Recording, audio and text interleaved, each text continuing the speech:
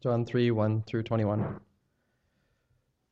Now there was a Pharisee, a man named Nicodemus, who was a member of the Jewish ruling council. He came to Jesus at night and said, Rabbi, we know that you are a teacher who has come from God. No one could perform the signs that you are doing if God were not with him. Jesus replied, Very truly I tell you, no one can see the kingdom of God unless they are born again. How can someone be born when they are old? Nicodemus asked. Surely they cannot enter a second time into their mother's womb to be born. Jesus answered, Very truly I tell you, no one can enter the kingdom of God unless they are born of water and the Spirit. Flesh gives birth to flesh, but the Spirit gives birth to spirit. You should not be surprised at my saying, You must be born again. The wind blows wherever it pleases. You hear its sound, but you cannot tell where it comes from or where it is going. So it is with everyone born of the Holy Spirit. How can this be? Nicodemus asked. You are Israel's teacher, said Jesus, and do you not understand these things? Very truly I tell you, we speak of what we know, and we testify to what we have seen, but still you people do not accept our testimony. I have spoken to you of earthly things, and you do not believe. How then will you believe if I speak of heavenly things? No one has ever gone into heaven except the one who came from heaven, the Son of Man. Just as Moses lifted up the snake in the wilderness, so the Son of Man must be lifted up, that everyone who believes may have eternal life in him. For God so loved the world that he gave his one and only Son, that whoever believes in him shall not perish but have eternal life. For God did not send his Son into the world to condemn the world, but to save the world through him. Whoever believes in him is not condemned, but whoever does not believe stands condemned already, because they have not believed in the name of God, God's one and only Son. This is the verdict. Light has come into the world, but the people loved darkness instead of light, because their deeds were evil. Everyone who does evil hates the light, and will not come into the light for the fear that their deeds will be exposed. But whoever lives by the truth comes into the light, so that it may be seen plainly that what they have done has been done in the sight of God. This is the word of the Lord. Thank you for playing. That was absolutely beautiful. And thank you for Jane's sister, Anna, has been here with us for the past few days. And so we decided to put her to work. And she did a great job. So praise God. Thank you, Anna. So our text for this morning, as Matthew read for us, is John chapter 3. We're looking at verses 1 to 21.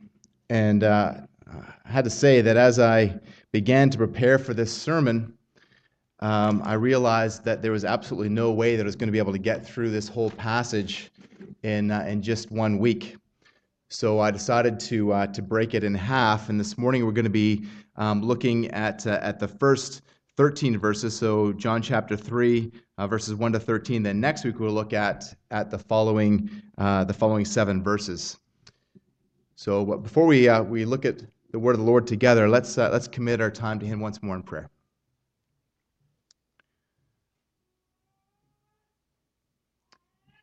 Heavenly Father, we thank you for your great love. Such a profound love that you would send your one and only begotten, holy Son to die for our sins. So, Lord, we just pause and rejoice that you would do such a thing for us. Lord, I pray that as we examine your word this morning, that, Lord, you would cause those who are truly born again to rejoice in new birth. Lord, to understand what it means to be born again from above. And Lord, if there are those who are here who are still dead in their sins and trespasses, we ask, Lord, that you would bring life through the power of your Holy Spirit. So we ask, Lord, that as we study these things, that we would submit our minds to your word. Lord, that we would lay aside false presuppositions and understand who you are and who we are before you. We ask all these things in Jesus' name. Amen.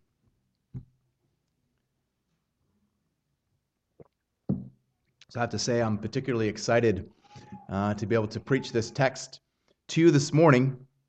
And although I love the whole Bible and I love preaching every week, this text is particularly precious to me because it contains one of the verses that the Lord used to draw me to himself. And most of you here probably heard my testimony, how the Lord saved me in a psychiatric hospital 20 years ago. But 6 months prior to that, I was watching wrestling with some friends on TV. Really edifying stuff. But on that day somebody held up a sign that said John 3:3. And I thought, that sounds like it must be a Bible verse. Now, I had a Bible my mom had given me as a child, but I'd never heard the gospel, even to the age of 22. So I didn't say anything to my friends. I just went home and looked it up. And as I'm sure you're aware, Jesus taught in John 3:3, unless you're born again, you cannot see the kingdom of heaven. Now, this passage also contains John 3:16, which is probably the most familiar verse in the Bible. You know, it's amazing, but I had not even heard of John 3:16 prior to that time. Crazy for a supposedly Christian country. And we'll be looking at John 3:16 next week. For God so loved the world that he gave his only begotten Son, that whoever believes in him would not perish, but have everlasting life. And if I had heard that verse, I probably would have given some sort of mental assent to John 3:16. Just shows how, in the popular mind, how faulty the understanding of John 3:16 is. And as I'll talk about next week, it's probably one of the most misinterpreted and decontextualized verses in the Bible, as much as it is one of the most familiar verses in the Bible.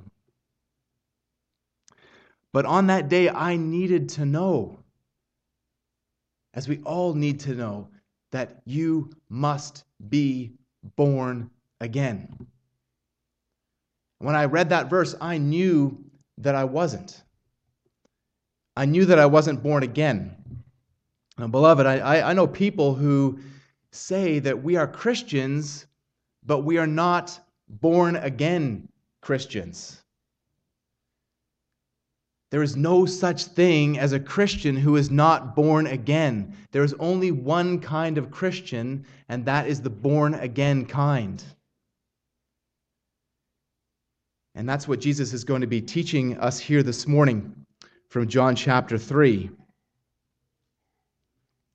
Remember that John wrote his gospel account so that you may believe that Jesus is the Christ, the Son of God, and that by believing you may have life in his name. John 20:31. And so John presents the signs that are done by Jesus and the words that Jesus speaks as witnesses to the Messiah, the promised Savior and the Son of God, deity in human flesh. So when we know who he is and we put our faith in him, we receive eternal life. We receive salvation in his name. So John's gospel, in short, shows us who Christ is and who we really are. So as I said, I'm going to be looking this morning, focusing here on John chapter 3, verses 1 to 13. And this is inclusive with down to verse 21. This is the first formal section of teaching in John's gospel. This morning we're going to be looking, first of all, from verses 1 to 8. You must be born again. That's where I'll be spending the majority of my time. And then in verses 9 to 13, you must accept the testimony of Jesus. And next week we'll examine the final 2 points, for God so loved the world, from verses 14 to 18a. And then this is judgment, from 18b to 21. So I really would like you to think of this whole thing as one sermon together, just broken in half. So first of all, you must be born again. Verses 1 to 8. See there in verse 1, there was a man of the Pharisees named Nicodemus, a ruler of the Jews. So it would do us well to reflect for a moment on who the Pharisees are and what they taught. We went through this in detail a couple of years ago, and we looked at the Sermon on the Mount from Matthew 6 to 8. But the Pharisees had a reputation for holiness. Remember that to be holy is to be set apart for God. And even the word Pharisee means separatist. And the Pharisees had developed a rigid code of rules and ceremonies that went far beyond anything that was taught in the Old Testament scriptures. So their outward conformity to a strict set of laws led the average Jew to think that they were the epitome of holiness. And I remember as an immature Christian reading Matthew 5:20, unless your righteousness exceeds that of the scribes and Pharisees, you will never enter the kingdom of heaven. And I remember thinking, if the Pharisees weren't good enough, what hope do I have? Now, even in my ignorance, without realizing it, I was actually on the right track. The Pharisees weren't good enough, and neither am I. That's why in the Sermon on the Mount, Jesus was teaching, if you remember when we went through this before, where the scribes and Pharisees went wrong and where we can go right. So there's three things that Jesus came back to, and we'll see this throughout the Gospel of John as well, that the Pharisees added to the law of God, the Pharisees tried to establish their own righteousness, and that their righteousness was only skin deep. Now, before you are quick to just say all those silly Pharisees, we need to think for a second about how easily Pharisaical thinking creeps into our minds. And we do the same thing. We try to add to the law of God. We try to establish our own righteousness, or we try to do a righteousness that is only skin deep.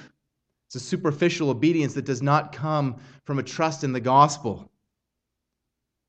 So this morning, as we think about what Jesus had to say to Nicodemus, the Holy Spirit would have us also think about what Jesus is saying to us in this passage as well. Nicodemus here would have embraced the Pharisaical thinking as believing that they were the guardians of the true plan of salvation. And it wasn't just a Pharisee, he was a ruler of the Jews. He was a member of the Sanhedrin, part of the ruling council, the judging council of the Pharisees. And then later on in verse 10, Jesus refers to Nicodemus as the teacher in Israel. Not just a teacher, but the definite article is there. He is considered the teacher in Israel. So in John 3, verses 1 to 21, Jesus is confronting the beliefs of the Pharisees and turns Nicodemus' world upside down, or probably more accurately, right side up. In verse 2, this man came to Jesus by night and said to him, Rabbi, we know that you are a teacher come from God, for no one can do these signs that you do unless God is with him. So Nicodemus here came by night in order to check out who Jesus really was. Now some believe that Nicodemus came to Jesus at night out of fear. They assume that he came secretly so that the masses and let alone the Pharisees wouldn't know that he was there. But this is conjecture. Scripture doesn't really tell us why. There could be many reasons why he came at night. Maybe this was the only time that he could come without the distraction of the crowds, or maybe this was simply most the convenient time. But we also shouldn't dismiss this as others do, that this is simply an irrelevant detail. John does not include irreverent details. The Holy Spirit, who inspired every word, does not include irrelevant details. The best way to figure out what's really happening here is to consider other times that John quotes Jesus referring to night. In John 9:4, Jesus says, "We must work the work of him who sent me while it is day. Night is coming when no one can work." In John 11:10, he says, "But if anyone walks at night, he stumbles because the light is not in him." So here we see the contrast of light versus darkness, and this is a common theme in John's gospel. In fact, he's going to use this very metaphor. We'll see this in a couple of weeks later on in the chapter, when he says in verse 19, "This is the judgment. The light has come into the world, and the people loved darkness rather than light because their deeds were evil. Everyone who does wicked things hates the light and does not come to the light, lest his deeds should be exposed." So we need to remember that these things, the breaks and the paragraph breaks and the section breaks are there by men. They're not actually inspired by the Lord. It's so easy to break up Scripture and see this as a different thing, but this is a continuous thought. This is one chunk of Scripture that needs to be continued and viewed as a whole. Even though I'm going to have to preach 2 sermons on it, there's a whole conscious thought here.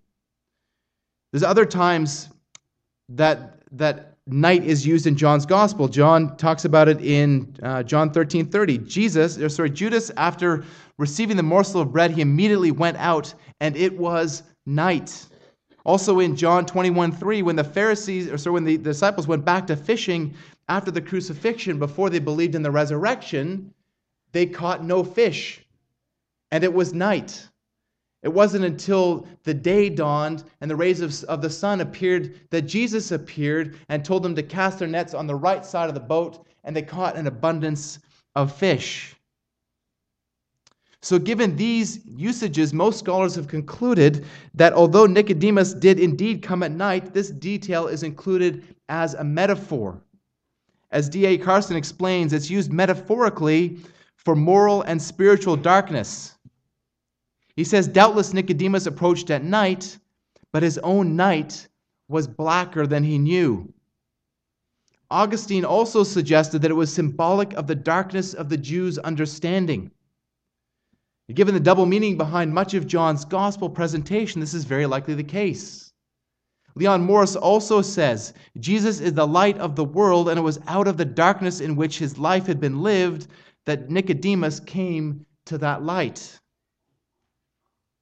So Nicodemus said to him, Rabbi, we know that you are a teacher come from God, for no one can do these signs unless God is with him. Now this is a high honor.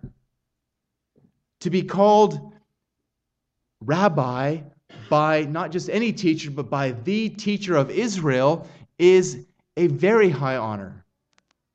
But it is not nearly high enough. At least thus far, Nicodemus had no idea who Jesus really was. He didn't even acknowledge Jesus as a prophet, let alone as the Son of God.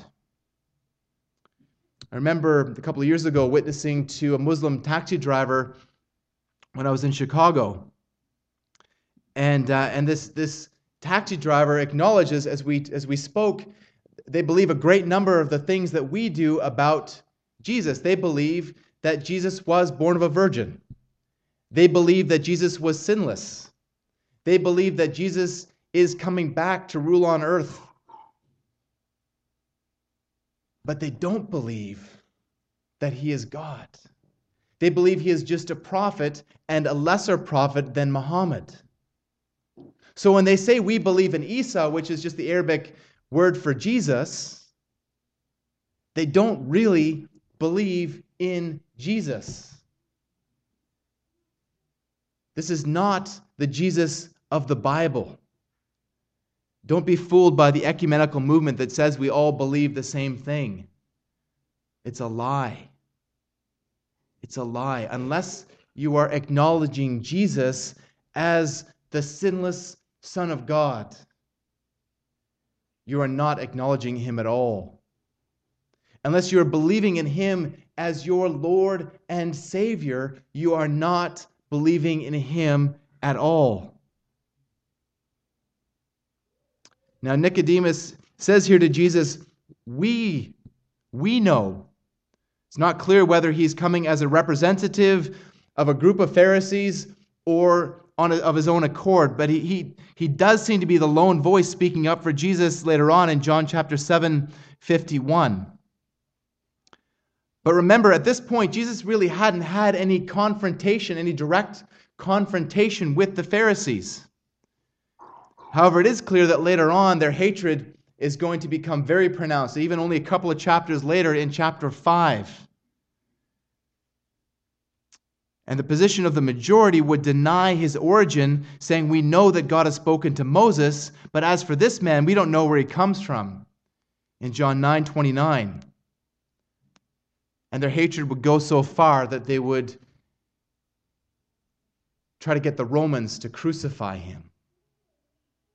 And as we know, they succeeded in their attempts. But Nicodemus says here that the signs proved that Jesus was a teacher from God. And now it's interesting that Nicodemus here uses the plural signs, because the Pharisees weren't witness to what had happened in Cana. So, unless they probably had heard about it, but we don't know of any other miracles that he had done to this point. It is possible that John here is talking about the other signs that Jesus did that he doesn't record in his gospel in John 20:30. But the Pharisees did believe that the Messiah would perform powerful signs and that these signs would prove his divine origin. Remember, they just demanded a sign to authenticate Jesus' role when he cleansed the temple, when he cast out the money changers and the merchants. And probably the Pharisees would have actually appreciated that. Because of their brand of separatism, they believed in an external purity, and they wouldn't have wanted the money changers or merchants there either. They were more concerned with his authority in doing so, as we talked about last week. This is true when Jesus cleansed the temple the second time in Matthew 21:23. They questioned him, saying, by what authority are you doing these things, and who gave you this authority?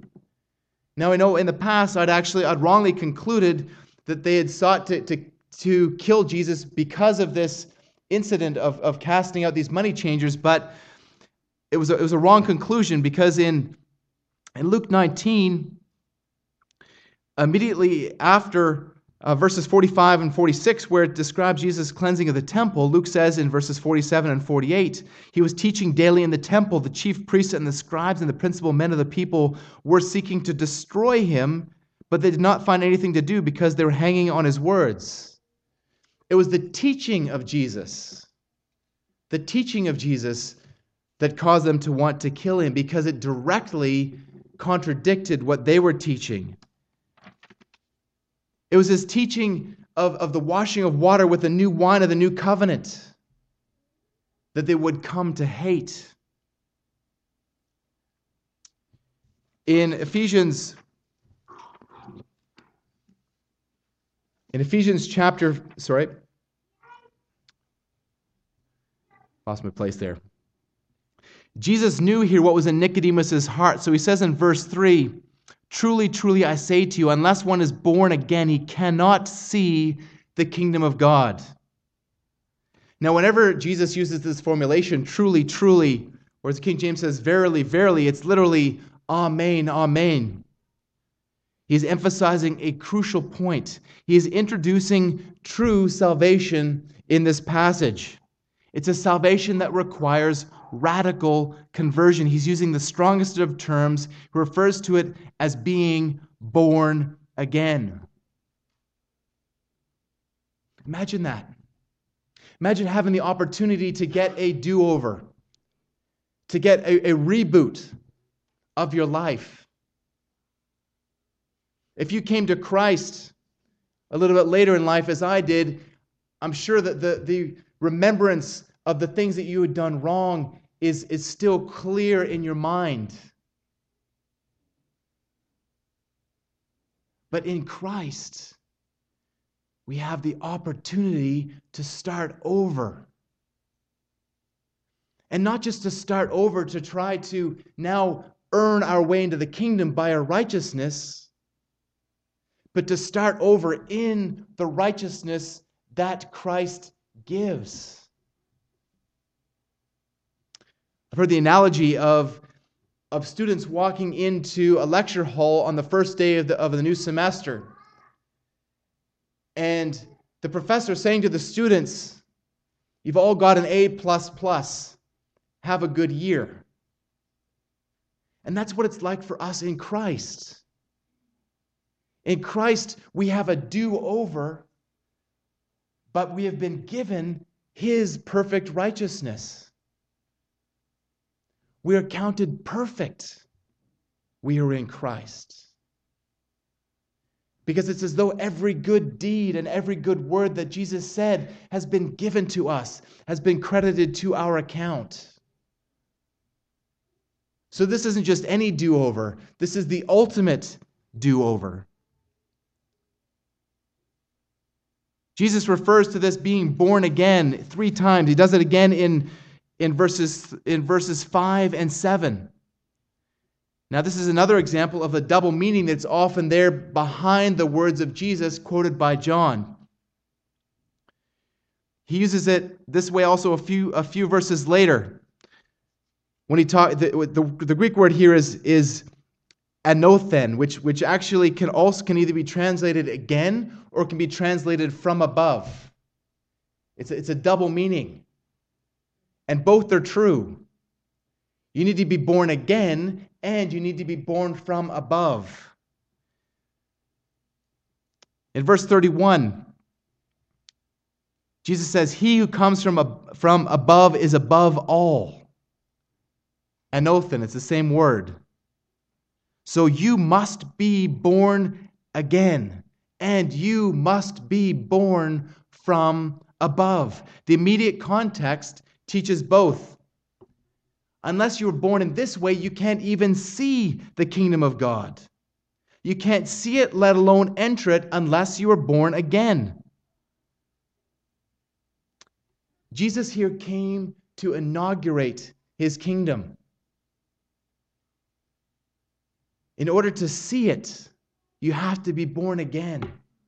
In order to understand who Jesus is and what He is doing, you need to be born again. You need to be regenerate. The Holy Spirit has to have done a work in your heart.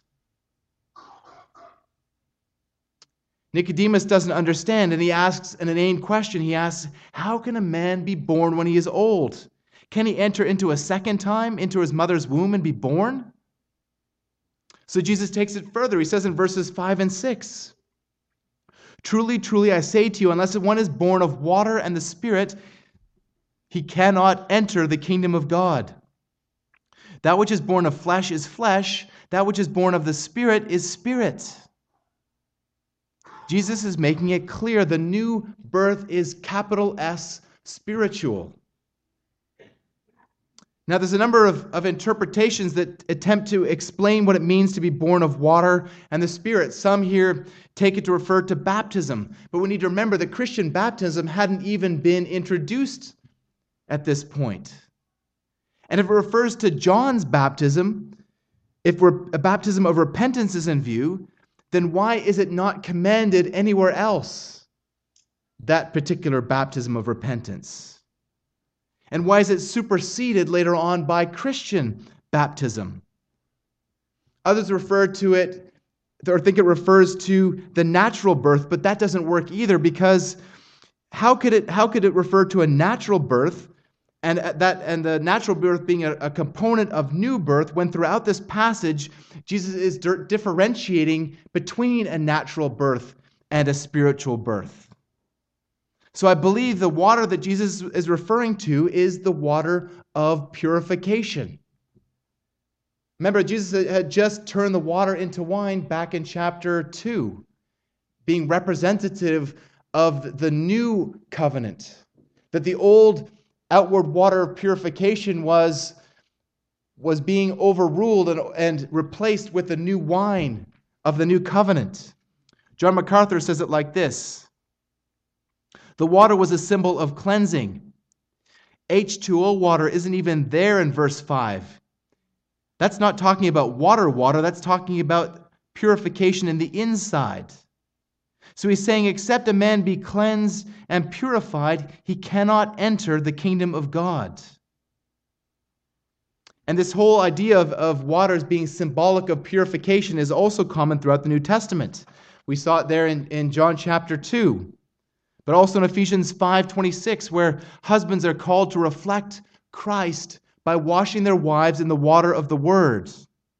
And furthermore, since Christ is our high priest, we are all to draw near with a true heart in full assurance of faith, with our hearts sprinkled clean from an evil conscience and our bodies washed with pure water. Hebrews 10:22. So this is the water of regeneration. He's contrasting unrighteousness. Paul is contrasting unrighteousness with the righteous in 1 Corinthians 6:11, where he says, "But you were washed, you were sanctified, you were justified in the name of the Lord Jesus Christ and by the Spirit of our God." So this new birth is by the Spirit of our God. But the world didn't know Jesus. His own people didn't know Jesus. But, remember in John 1:12 and 13, but to all who did receive him, who believed in his name, he gave the right to become the children of God, who were born not of blood, nor of the will of the flesh, but of God. It's all of God. The new birth is not by the will of the flesh, but by the will of God. Now, thankfully, our salvation doesn't depend on our free will, because we don't have free will apart from a work of regeneration in our hearts.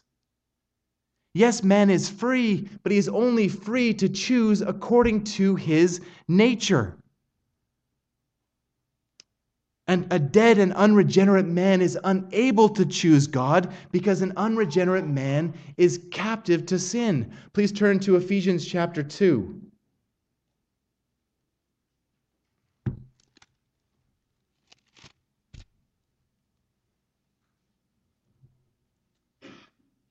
Look at verse 1.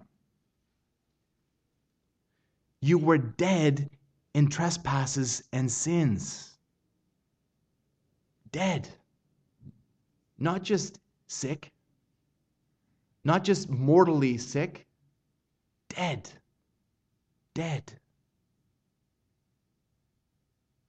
And by nature a child of wrath. By very nature. But look at verse 4. But God, being rich in mercy because of the great love with which he loved us, even when we were dead in our trespasses, made us alive together with Christ. By grace you have been saved, and raised us up with him, and seated us with him in the heavenly places in Christ Jesus. Beloved, we were dead, but God has made us alive. This is what the new birth is all about. This is what regeneration is. It means to be made alive by God. James 1:18 teaches the same thing. Of his own will, he brought us forth by the word of truth, that we should be a kind of first fruits of his creatures. And 1 Peter 3, blessed be the God and Father of our Lord Jesus Christ. According to his great mercy, he has caused us to be born again to a living hope. Through the resurrection of Christ Jesus from the dead, you've been born again. Unless you are born again by the Spirit, you will never see God's kingdom, and you will never enter God's kingdom. Now, maybe Jesus saw the stunned look on Nicodemus' face, or maybe he was reading his heart, or maybe both. But Jesus said to him in verse 7, do not marvel that I said to you, you must be born again. He explained further in verse 8, the wind blows where it wishes, and you hear its sound, but you don't know where it comes from or where it goes. So it is with everyone who is born of the Spirit. Now, this is another play on words. Both the Hebrew ruach and the Greek pneuma can be translated either wind or spirit. You don't know where the Spirit will work. You will not know to whom the Spirit will reach. That's why when someone asked C.H. Spurgeon about why, if he believed in God's sovereignty over salvation, he preached the gospel. And Spurgeon said, if those who are predestined, if the elect had a yellow stripe down their backs, I wouldn't be a gospel preacher, I would be a shirt tail lifter. We don't know where the Spirit of God is going to work, so we preach the gospel, trusting that God is going to sovereignly make alive, that God is going to work by His Spirit and give the gift of salvation to regenerate dead hearts. You don't know where the Spirit is going to work. And Jesus here draws the analogy to the wind. Even with our modern meteorological techniques and technology, we still don't have the ability to understand where the wind is coming from or where the wind is going, or even to predict it with any degree of accuracy. If you've ever been on the Okanagan Lake in a summer's afternoon in a small boat, you can see how suddenly the wind will spring up, and there'll be waves and whitecaps that are so big that guys will even surf on them. You don't know where the wind is going to blow. You don't know where the Spirit is going to go.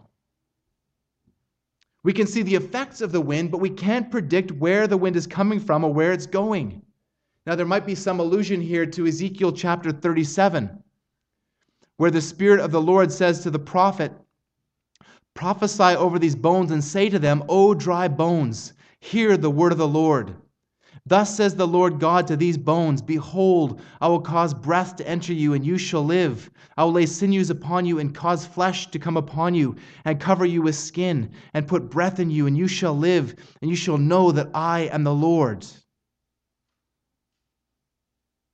So here again we see the Spirit, the breath of God, giving life to dry bones. And so what's happening here is Jesus is saying to Nicodemus, you don't understand how the Spirit works. You don't understand regeneration. You don't understand salvation. You don't understand who the Spirit is going to work in. It may, even as we'll see next week, it may extend even to the Gentiles.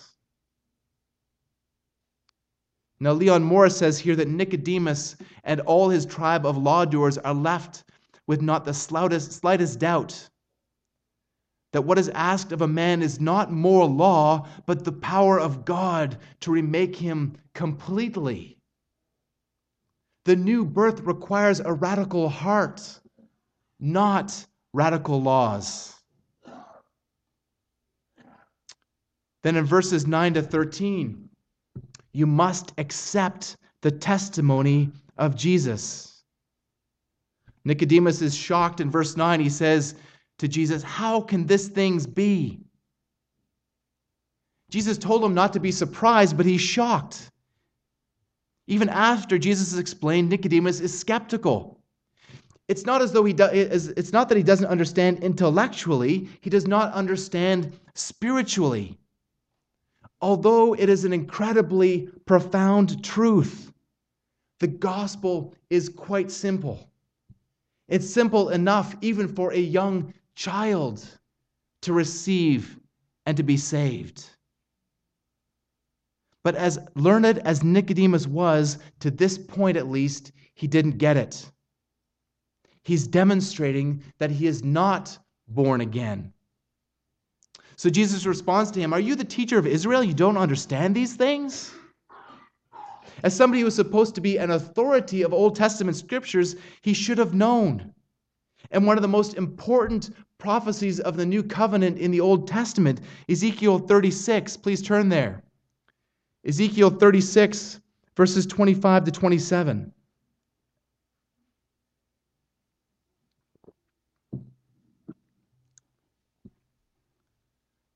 The prophet says, I will sprinkle clean water upon you, and you shall be clean from all your uncleannesses. And from all your idols I will cleanse you. And I will give you a new heart, and a new spirit I will put within you, and will remove the heart of stone from your flesh, and give you a heart of flesh. And I will put my spirit within you, and cause you to walk in my statutes, and be careful to obey my words. We have no further remarks from Nicodemus recorded here. Jesus silences him. So did Nicodemus really believe that God was with Jesus? I don't believe so.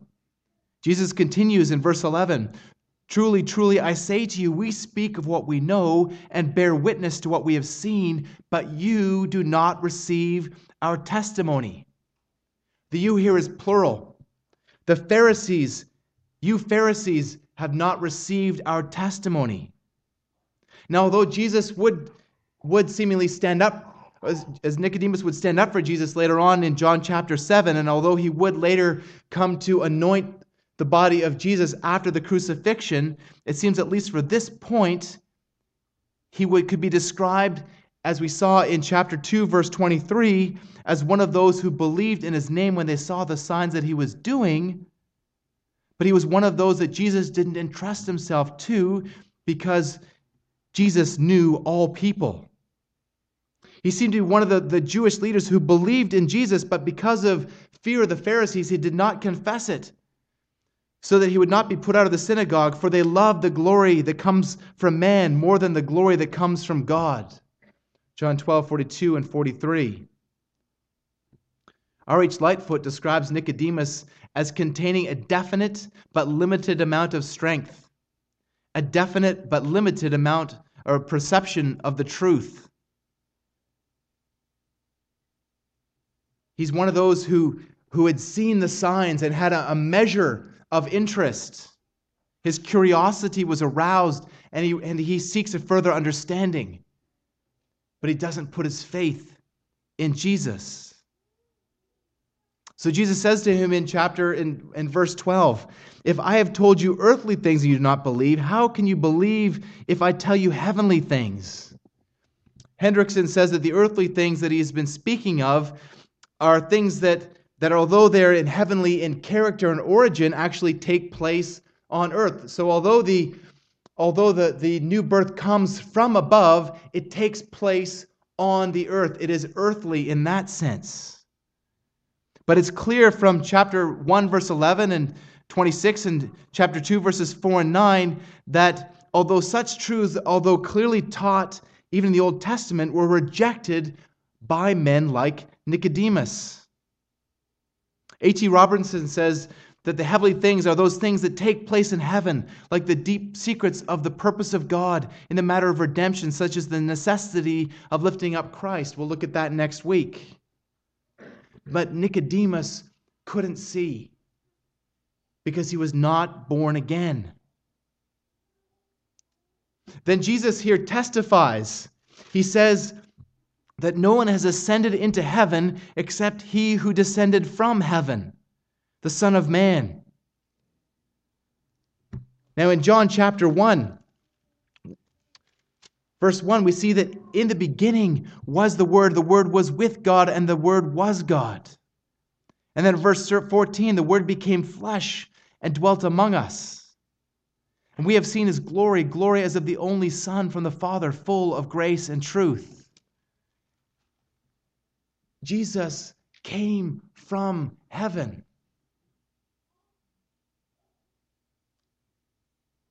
The new birth is of heavenly origin, and so is Jesus. Now, if I were to tell you about the country of South Africa, it would just be hearsay. I've never been there. I've only seen pictures of it in books. But Dave and Wen are authorities. They lived there for many, many years. It was their home. So if you want to know about South Africa, ask somebody who's been there. Ask somebody who lived there. But Jesus didn't just live there for a little time. He wasn't created at the beginning of the creation of the earth. He had been there forever. He is the eternal Son of God. And Jesus is he is over the house as the builder of the house. Hebrews 3:3. Jesus didn't just go there. He didn't just go there. It is his realm. You cannot separate heaven from Jesus. You cannot separate the kingdom of God from Jesus. Jesus came to inaugurate it in his first incarnation. And is coming again to establish it upon his return. So do you want to see the kingdom of heaven? Do you want to enter the kingdom of heaven? Then you must be born again. You must receive the testimony of Jesus. Jesus is speaking with absolute authority because he is God the Son. So we receive his words in faith. There's things that are hard to receive. When he says that the new birth is spiritual, it's hard to understand, but we receive it in faith because Jesus says it. When we read what Paul wrote about being dead in our sins and trespasses, but made alive by God, we receive it in faith because the Holy Spirit inspired him to say that. So we submit ourselves to who God is as he presents himself in his holy words. And most of us, I trust here, have been made alive. Most of us here have been born again. They are born again. But they're very likely people who are here this morning who are still dead in their sins and trespasses. They might even have a reputation for being alive, but are dead. And God is calling you, saying you must be born again. This is a command. And if your response is I can't, I'm too wicked, God doesn't just command you, he gives you the power to be able to do what you could never do on your own. So come to him. Come to him and find eternal life in Christ. But even for those of us who are genuinely born again, we still tend to default towards legalism. We still easily default to a Pharisaical way of thinking. So we need to let these words of Jesus silence the inner Pharisee and remind ourselves of what Christ has accomplished on our behalf.